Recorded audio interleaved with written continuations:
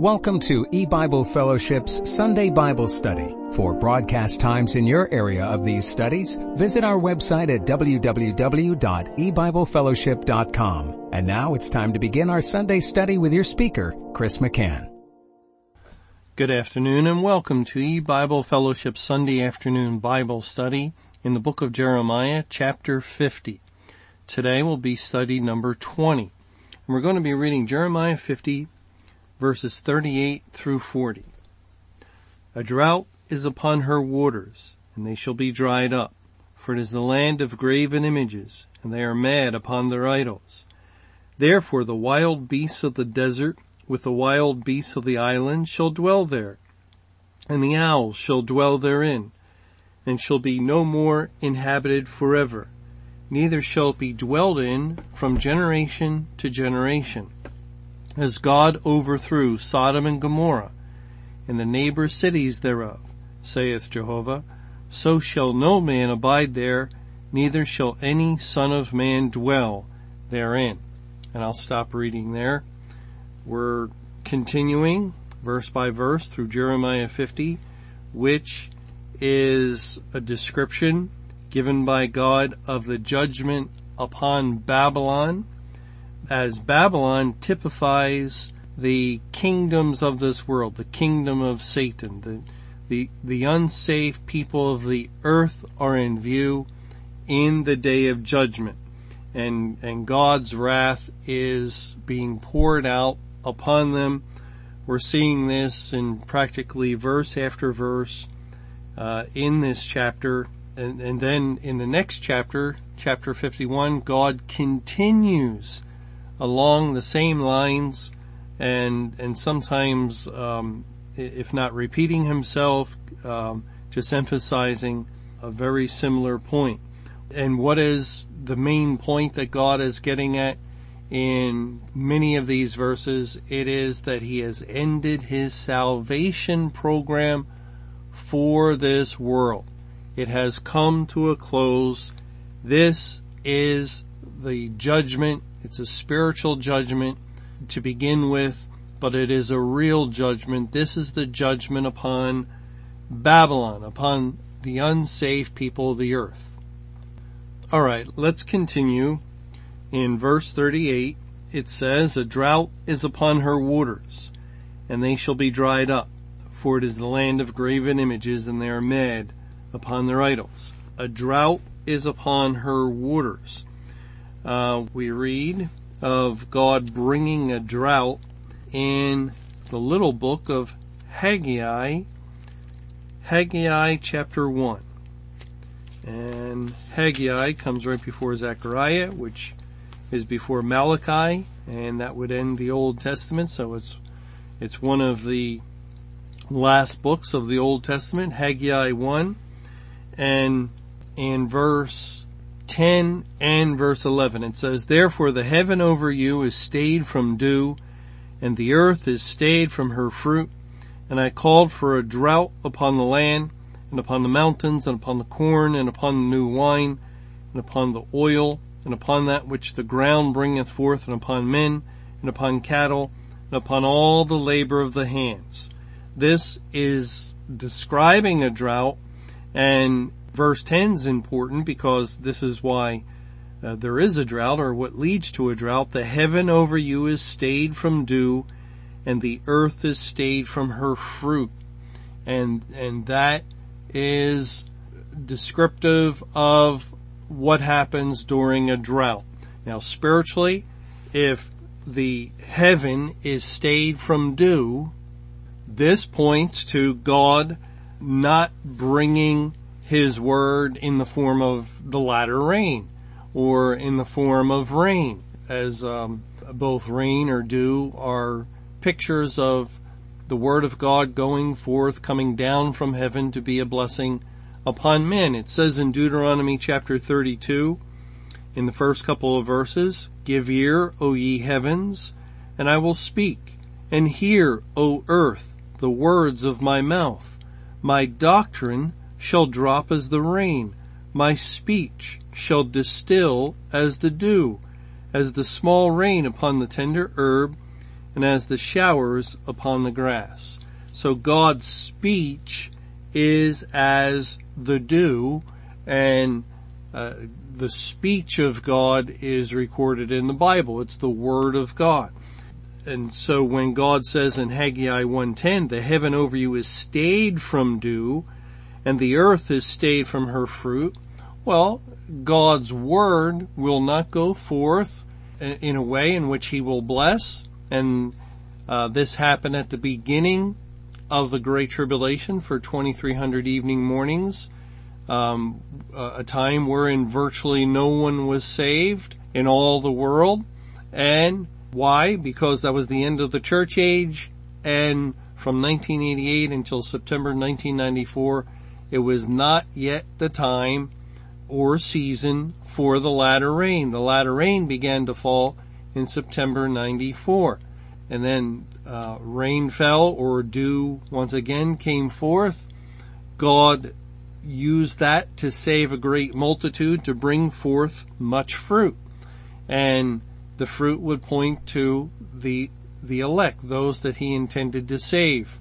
But if He did not send the rain, or if the rain stops, as it did at the end of the Great Tribulation also, on May 21, 2011, then the period of the latter rain came to a close, and it stopped the fall. No more showers of blessing from heaven, no more fruit. So that did happen within the churches during the Great Tribulation throughout the whole 23 years. It happened in the world for the first part of the Great Tribulation, and then at the end of the Great Tribulation, the rain stopped falling and God stopped saving people. And that's why Jeremiah 50 picks that idea up. A drought is upon her waters, referring to the waters of Babylon, and they shall be dried up.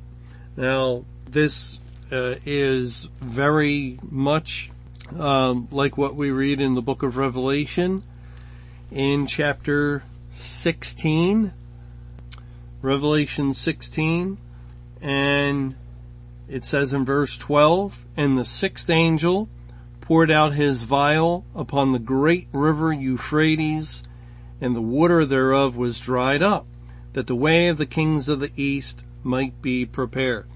Well, this great river Euphrates is the river of Babylon. It did set the border of Israel in the north, and that is the land of Israel, went up until that river, Euphrates, but the river identifies with Babylon, just like the Nile identifies with Egypt. And since it does identify with Babylon, it is a river that pictures the water of the world, the gospel water that flows through the world. In this case, since it's Judgment Day, Revelation 16 is describing the pouring out of the 7 last vials of the wrath of God upon the earth. It is telling us something important in verse 12, that when the vial of God's wrath is poured out upon the great river Euphrates, and the water thereof is dried up, that's the water of Babylon, the water of this world. There's no more flowing river or stream, or it is picturing turning Babylon, the kingdom of Satan, into a dry place. And that's why Jeremiah also speaks of a drought. The waters are dried up. The great river that has once flowed through this world of the gospel, as God sent it forth.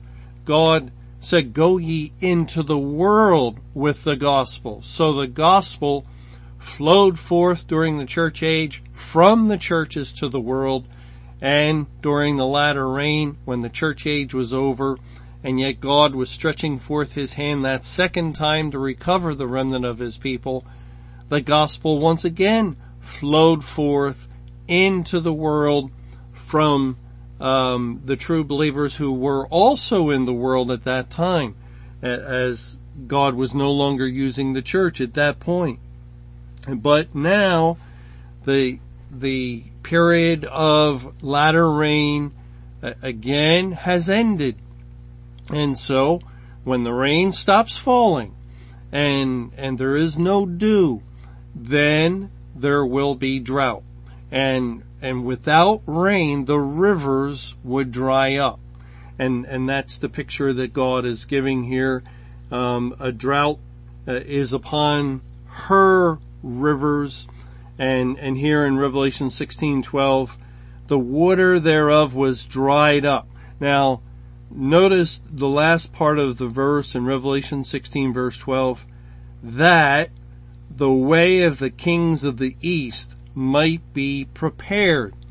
And this is telling us of the true believers, the kings of the east, because God typifies his people spiritually as being prophets, priests, and kings.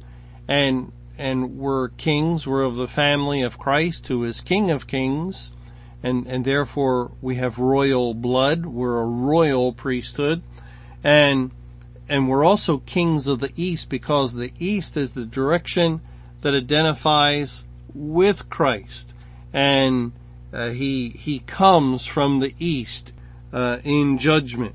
And so what God is saying here is that the drying up of the water of Babylon is preparation for the way for the kings of the east. What way and where are the true believers, the kings of the east, going to be going to? Well, in Isaiah chapter 11, it says in verse 15 and 16, "And Jehovah shall utterly destroy the tongue of the Egyptian sea, and with his mighty wind shall he shake his hand over the river, and shall smite it in the 7 streams, and make men go over dry shod. And there shall be a highway for the remnant of his people, which shall be left from Assyria, like as it was to Israel in the day that he came up out of the land of Egypt." And here God is drawing on that spectacular historical image when he parted the Red Sea and brought the Israelites through the midst of the sea, and they went on dry ground. The sea bed, the sea bottom they walked on was not even wet. They crossed without a drop of water upon them, because it typified crossing through the wrath of God and to the other side, which would picture deliverance and salvation and really entering into the kingdom of heaven. And then the Egyptians pursuing attempted to cross likewise, and God brought the sea down upon them and they drowned. And that typified the wrath of God destroying Satan, because Pharaoh died in the Red Sea, and his forces, the unsaved, as Pharaoh's army died in the Red Sea. And yet, you see, God opened the sea to deliver his people and to bring them through the wrath of God. And once they came through the wrath of God, and the wrath of God did not touch them. Now that's a similar thing that's going on now, because we're living on the earth at this time in the day of judgment. All people, every single person that's alive right now, living on the earth, is living in the day of judgment. God's wrath is upon the unsaved. It is not upon those that are saved, his people, those that he did save before he shut the door of heaven. And yet we're all going through these days of judgment, and yet God's people are going through as on dry ground, because salvation has ended. The water of the gospel is removed from the earth. Therefore, spiritually, it's as though the Euphrates River is dried up, and that is made preparation by God for His people to cross over to the other side of the kingdom of heaven. And that is our expectation, that at the end of Judgment Day, which would be the end of our traveling through this dry riverbed, the end of going through these days where God is pouring out His wrath upon the unsafe people of the earth, which we have strong evidence may continue for a period of 1600 days. And then at the end of 1600 days, we have come through the fire. We've come through the dry river. And then we will make it, is our hope, to the other side. We will have endured to the end, and there will be that great moment, that great experience of seeing God bring the end of all things, the completion of all Scripture, and the fulfillment of all of His promises, as He will then, after destroying this world and universe, create a new heaven and new earth, and so forth. And so the language of the Bible is that first God dries the sea, or He dries up the river of Babylon, and then He has made that as a highway. That's the road. That is the path that leads to heaven. We must follow that path. And then we'll be on the right path. Now, of course, a lot of people are denying this. They're saying, oh no, there's no drought in this world, not as long as the true believers are living on the earth, and they just aren't getting it. They're not seeing it or understanding. So many places in the Bible where God is telling us this same truth, but God's people will understand. And again, we can read this and we can nod our heads. Yes, that's exactly what's happened. There's a terrible drought. A drought unlike any other drought that's ever come before, because in previous times there would always be hope that the drought would end, that the water would once again begin to flow and to fall from heaven. But there's no such hope this time, because it's the final judgment of God. Okay, again in verse 38, a drought is upon her waters, and they shall be dried up. For it is the land of graven images, and they are mad upon their idols. Again, referring to Babylon, and it is the land of graven images. Of course, that's contrary to the word of God, to what God has commanded mankind. Thou shalt not make any graven image nor bow down to it. And man has disregarded and rebelled against God on that point. And therefore Judgment Day is a judgment upon the men who make the graven images, but also it's a judgment upon the graven images themselves, the gods of Babylon.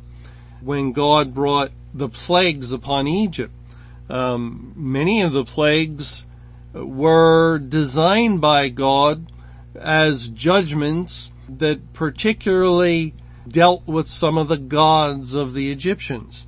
And so too with the final judgment on this world. In Isaiah chapter 21,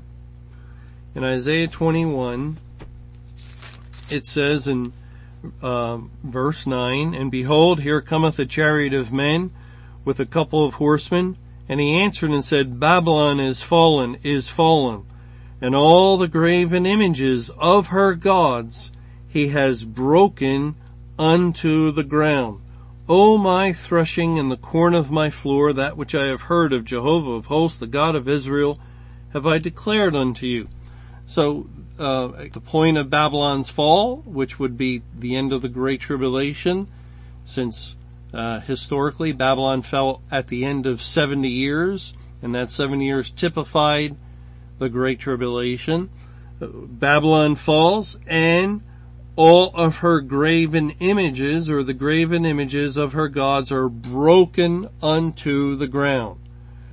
They are destroyed. It is a judgment upon them as well. Now, let's turn to Deuteronomy 12. Deuteronomy chapter 12, and we'll read the first 3 verses.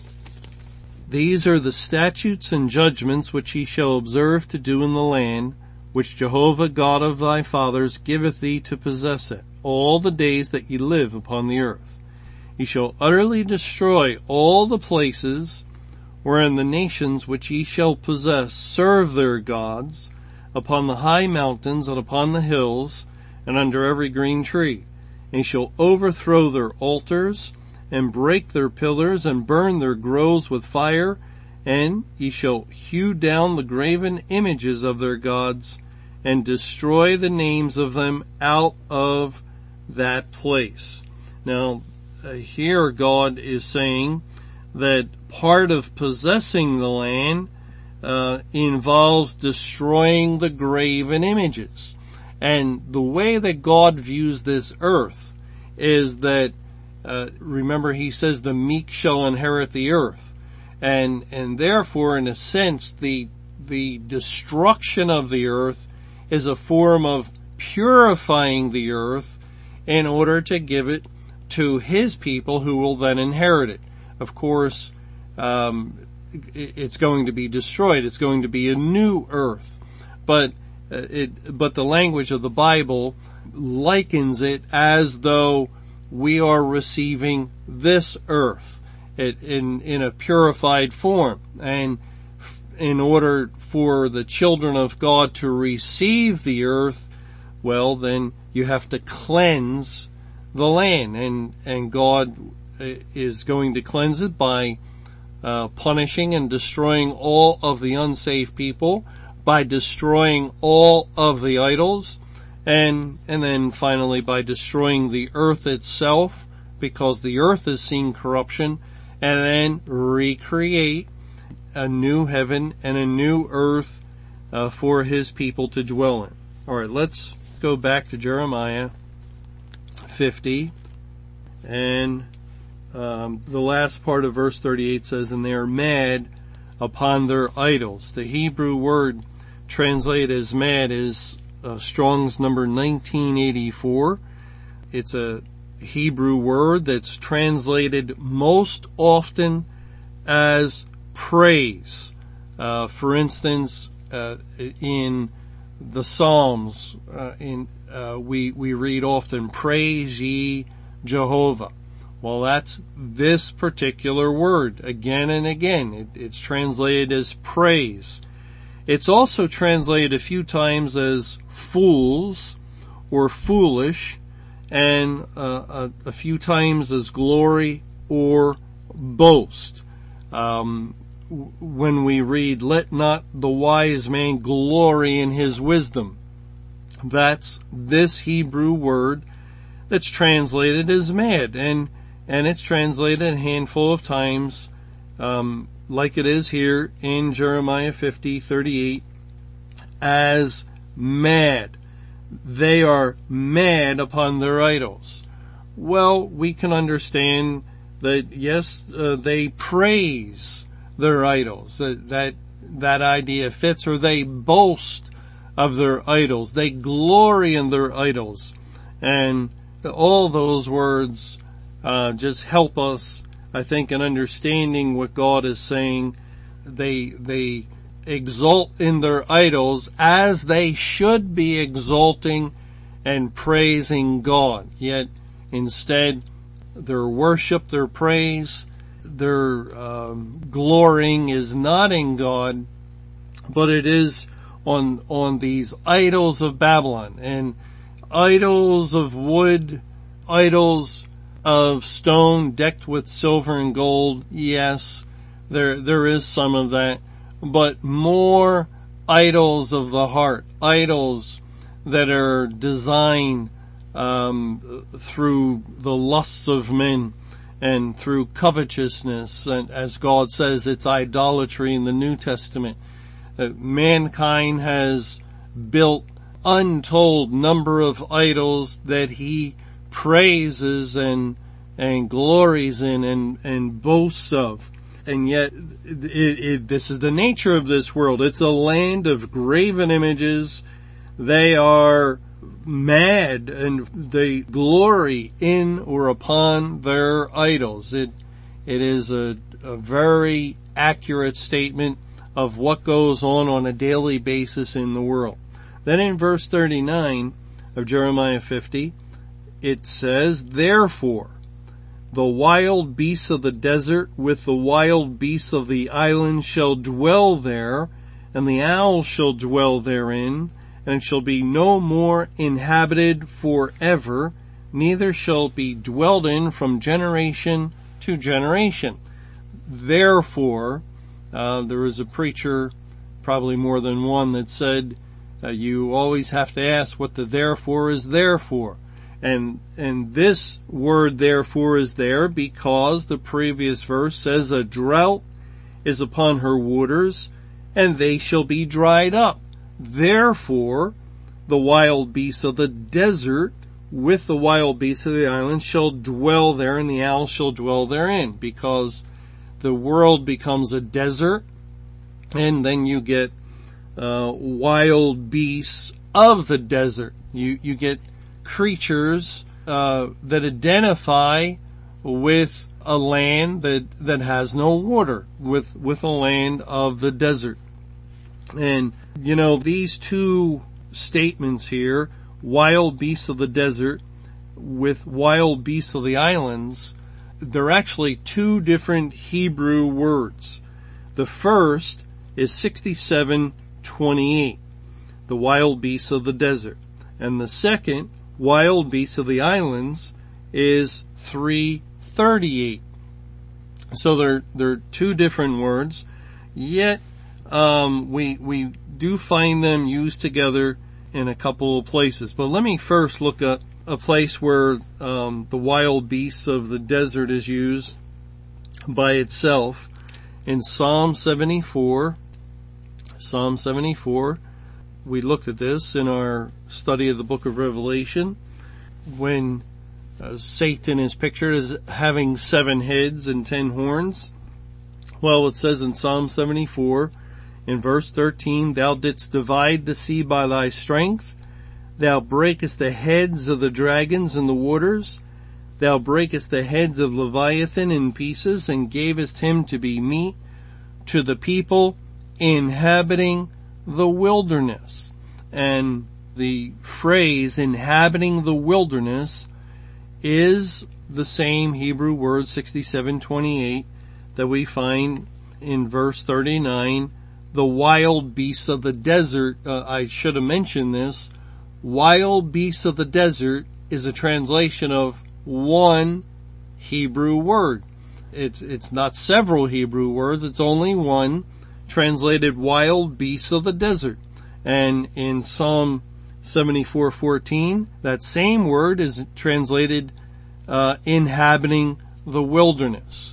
And that's the idea. It has to do with a dry, barren land, and it's a word that is spoken of as wild beasts, but it's a pretty complex word. Even though it's a small little Hebrew word, yet we see that God is allowing the King James translators to use several English words to try and relate the meaning of this one little Hebrew word.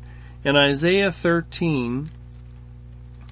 chapter 13, which is a chapter that deals with Babylon and the judgment of this world. I don't know how anyone can read Isaiah 13 and not understand that Babylon is picturing the world under judgment, because it begins in verse 1 of Isaiah chapter 13, the burden of Babylon, which Isaiah the son of Amoz did see. And then it goes on to soon talk about the day of wrath. In verse 5, they come from a far country, from the end of heaven, even Jehovah and the weapons of his indignation to destroy the whole land. Verse 6, howl ye, for the day of Jehovah is at hand. It shall come as a destruction from the Almighty, and therefore shall all hands be faint, and every man's heart shall melt. And then it just gets even clearer. Verse 9, behold, the day of Jehovah cometh, cruel, both with wrath and fierce anger, to lay the land desolate, and he shall destroy the sinners thereof out of it. Verse 10, for the stars of heaven and the constellations thereof shall not give their light. The sun shall be darkened in his going forth, and the moon shall not cause her light to shine. And then in verse 11, and I will punish the world for their evil, and the wicked for their iniquity, and I will cause the arrogancy of the proud to cease, and will lay low the haughtiness of the terrible. Verse 13, therefore I will shake the heavens, and the earth shall remove out of her place, in the wrath of Jehovah of hosts, and in the day of his fierce anger. I don't think you could possibly find another place that laid out Judgment Day in so many verses in a clearer way than Isaiah 13. But Isaiah 13 is the burden of Babylon. And yet God it's the day of wrath. It's the time when he will punish the world. The stars are falling from heaven, as we see in the New Testament. That occurs immediately after the tribulation, in the day of judgment. And so there is just an unmistakable link between the judgment of the world with the judgment of Babylon. And in order that we don't miss it, despite the fact that God said this is the burden of Babylon, he, after giving all that language, reverts back to speaking of Babylon in verse 19 of Isaiah 13. In Babylon, the glory of kingdoms, the beauty of the Chaldees' excellency, shall be as when God overthrew Sodom and Gomorrah. It shall never be inhabited, neither shall it be dwelt in from generation to generation, neither shall the Arabian pitch tent there, neither shall the shepherds make their fold there, but wild beasts of the desert shall lie there, and their houses shall be full of doleful creatures, and owls shall dwell there, and satyrs shall dance there, and the wild beasts of the islands shall cry in their desolate houses, and dragons in their pleasant palaces, and her time is near to come, and her days shall not be prolonged. Well, there it is. And that ends Isaiah 13. It's the burden of Babylon. What is the burden of Babylon? Judgment Day. Judgment Day on this world. And in describing Judgment Day, God first uses the typology of the world as Babylon. Then he clarifies things, speaks rather plainly, and talks of punishing the world for their evil. Then he goes back to the typology of Babylon, typifying the world, and he, in referring to Babylon, says, it shall never be inhabited, neither dwelled in from generation to generation. And then he mentions these wild beasts in verse 21. Wild beasts of the desert shall lie there. And verse 22, and the wild beasts of the islands. And those are the identical two things that we're reading in Jeremiah 50, verse 39. Therefore the wild beasts of the desert with the wild beasts of the islands shall dwell there. And he also mentions owls shall dwell there, just as our verse does, and the owls shall dwell therein. So God, in order to bring these wild beasts of the desert and wild beasts of the islands into view, what has to happen? A drought is upon the river of Babylon. A drought is upon her waters, and they are dried up. And that is what is happening in the day of judgment on this world. And God further confirms this in Isaiah 34.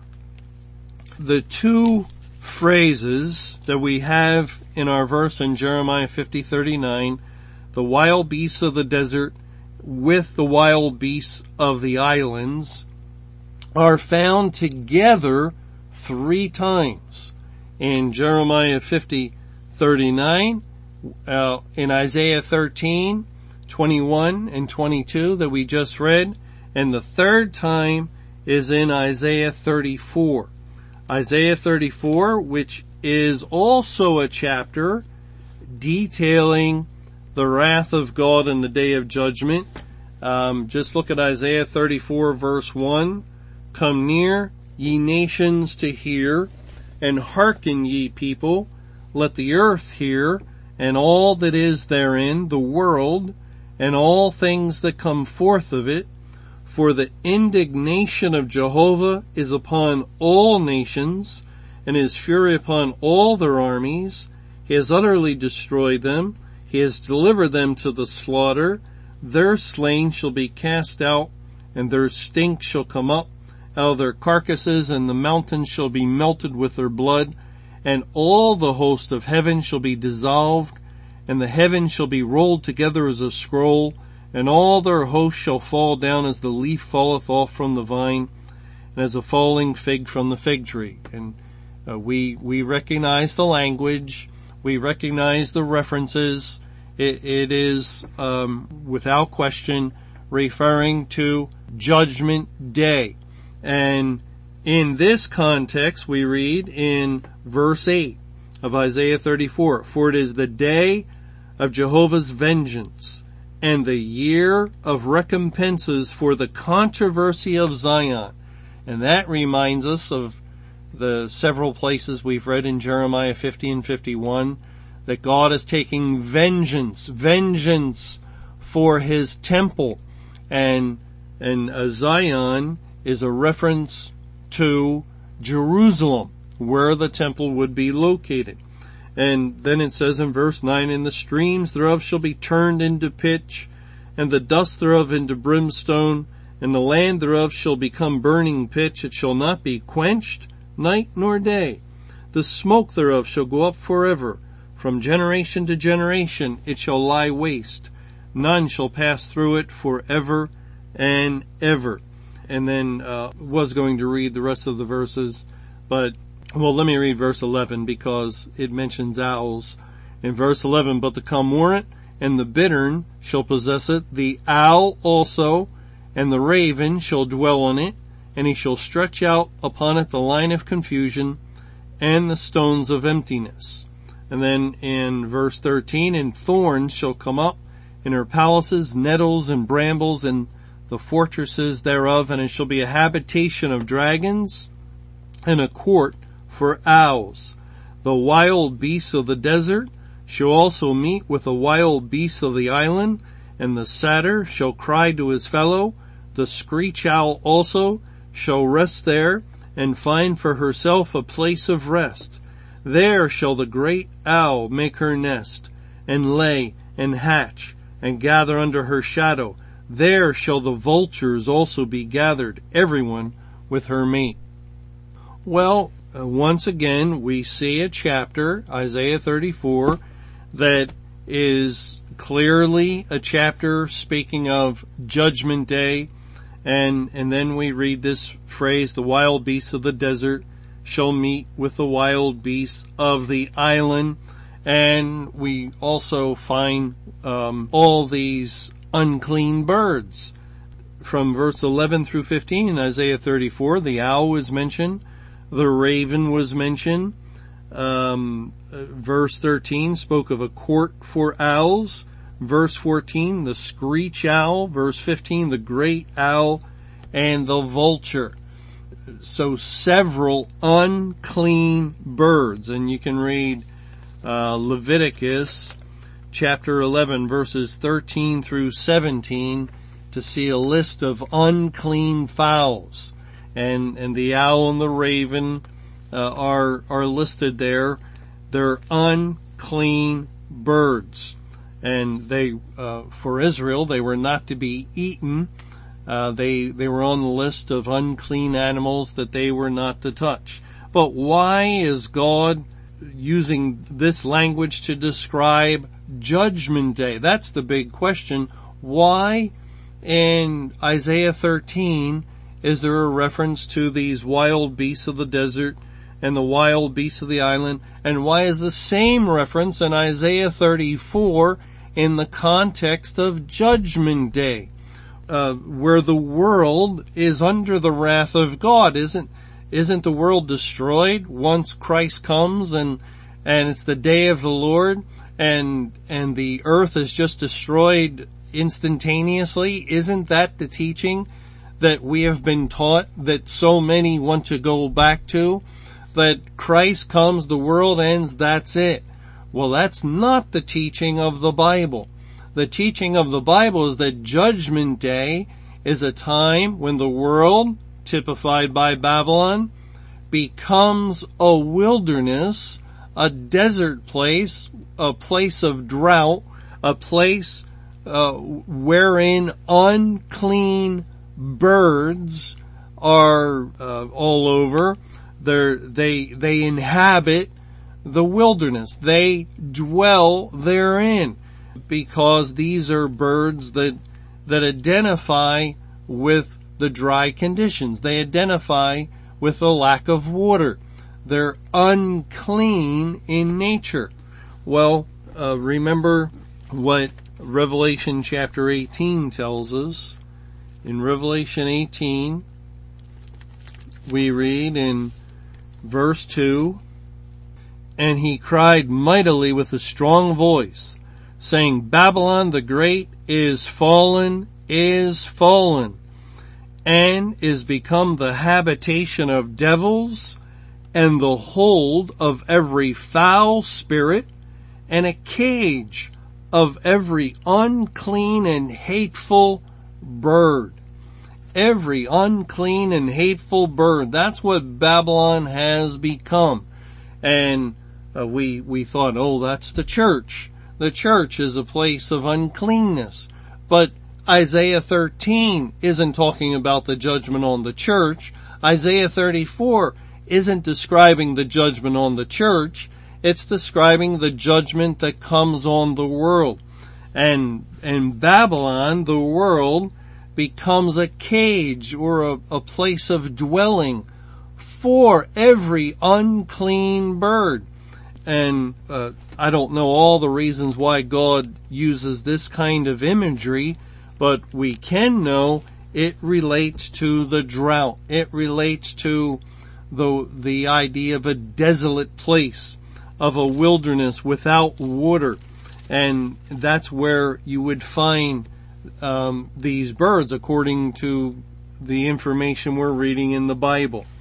Well, going back to our verse, it says in Jeremiah 50, verse 39, "Therefore the wild beasts of the desert with the wild beasts of the island shall dwell there, and the owls shall dwell therein, and it shall be no more inhabited forever, neither shall it be dwelt in from generation to generation."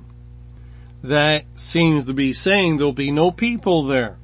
That is what a wilderness is like. There's no people.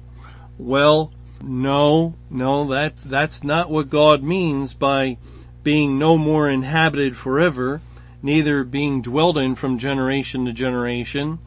Oh, by the way, this is an example of Hebrew parallelism, where the first part of the verse, "It shall be no more inhabited forever," matches the next statement, or next part of the verse, "Neither shall it be dwelt in from generation to generation." That is, it's just restated. The first statement, not dwelt in forever, agrees with the second statement, neither shall it be dwelled in from generation to generation, which means that from generation to generation means forever. And this is important because some people have taken a verse like we find in Isaiah 51 in verse 8, and they've tried to say that this means salvation goes on till the end of time because there's still generations of men on the earth. It says in verse 8 of Isaiah 51, for the moth shall eat them up like a garment, and the worm shall eat them like wool, but my righteousness shall be forever, and my salvation from generation to generation. Oh, there it is. There's the verse that so many have been desperately searching for.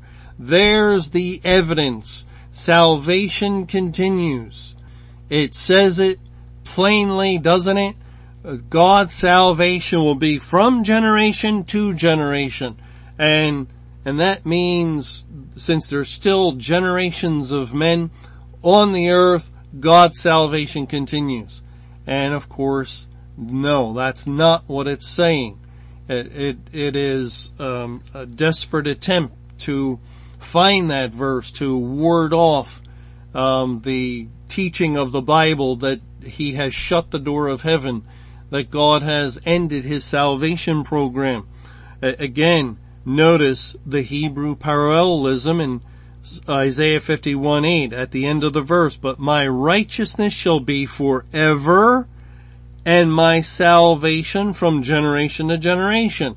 It's rewording the first part of the statement, righteousness forever, salvation generation to generation. It means salvation forever. God's salvation is forever. And of course, that's true. There's no question the Bible teaches eternal life. When you're saved, you have salvation forever. But if we go back to Isaiah 13, in a place that we read in verse 20, in speaking of Babylon and God's judgment on it, it shall never be inhabited, neither shall it be dwelled in from generation to generation. It shall never be inhabited, and let's reword that, neither shall it be dwelled in from generation to generation. And in Isaiah 34, the same phrase was read or stated by God. Isaiah 34, and we read it in verse 10, it shall not be quenched night nor day, the smoke thereof shall go up forever, from generation to generation. Notice in all these places, we first see the idea of eternity, forever, and then the statement is made from generation to generation. And just one more place in Joel 3, Joel chapter 3 verse 20. But Judah shall dwell forever, and Jerusalem from generation to generation. That's probably one of the clearer examples. Judah and Jerusalem are typifying the people of God, the elect. Judah dwells forever. Obviously, they have eternal life. Jerusalem, that Jerusalem above, the heavenly Jerusalem, from generation to generation forever. There's just, sometimes it's understandable when people can't see something because it's a little difficult for someone to see some of the information that God reveals occasionally, but not in this case. Even someone with a natural mind would be able to see the structure of these sentences and see the Hebrew parallelism, the way that it's laid out and worded. It's very obvious. Okay, well, that means that when we read generation to generation, it has in view an eternal principle, an eternal statement. All right, we were reading in Jeremiah 50,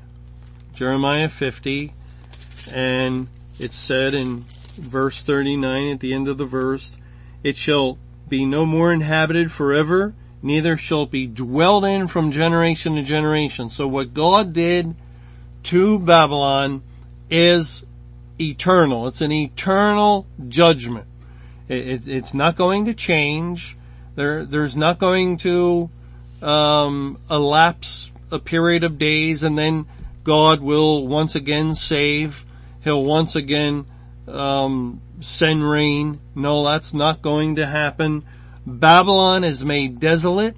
Babylon, the river, its waters are dried up. There's a drought upon it. It will continue forever. This condition will never change.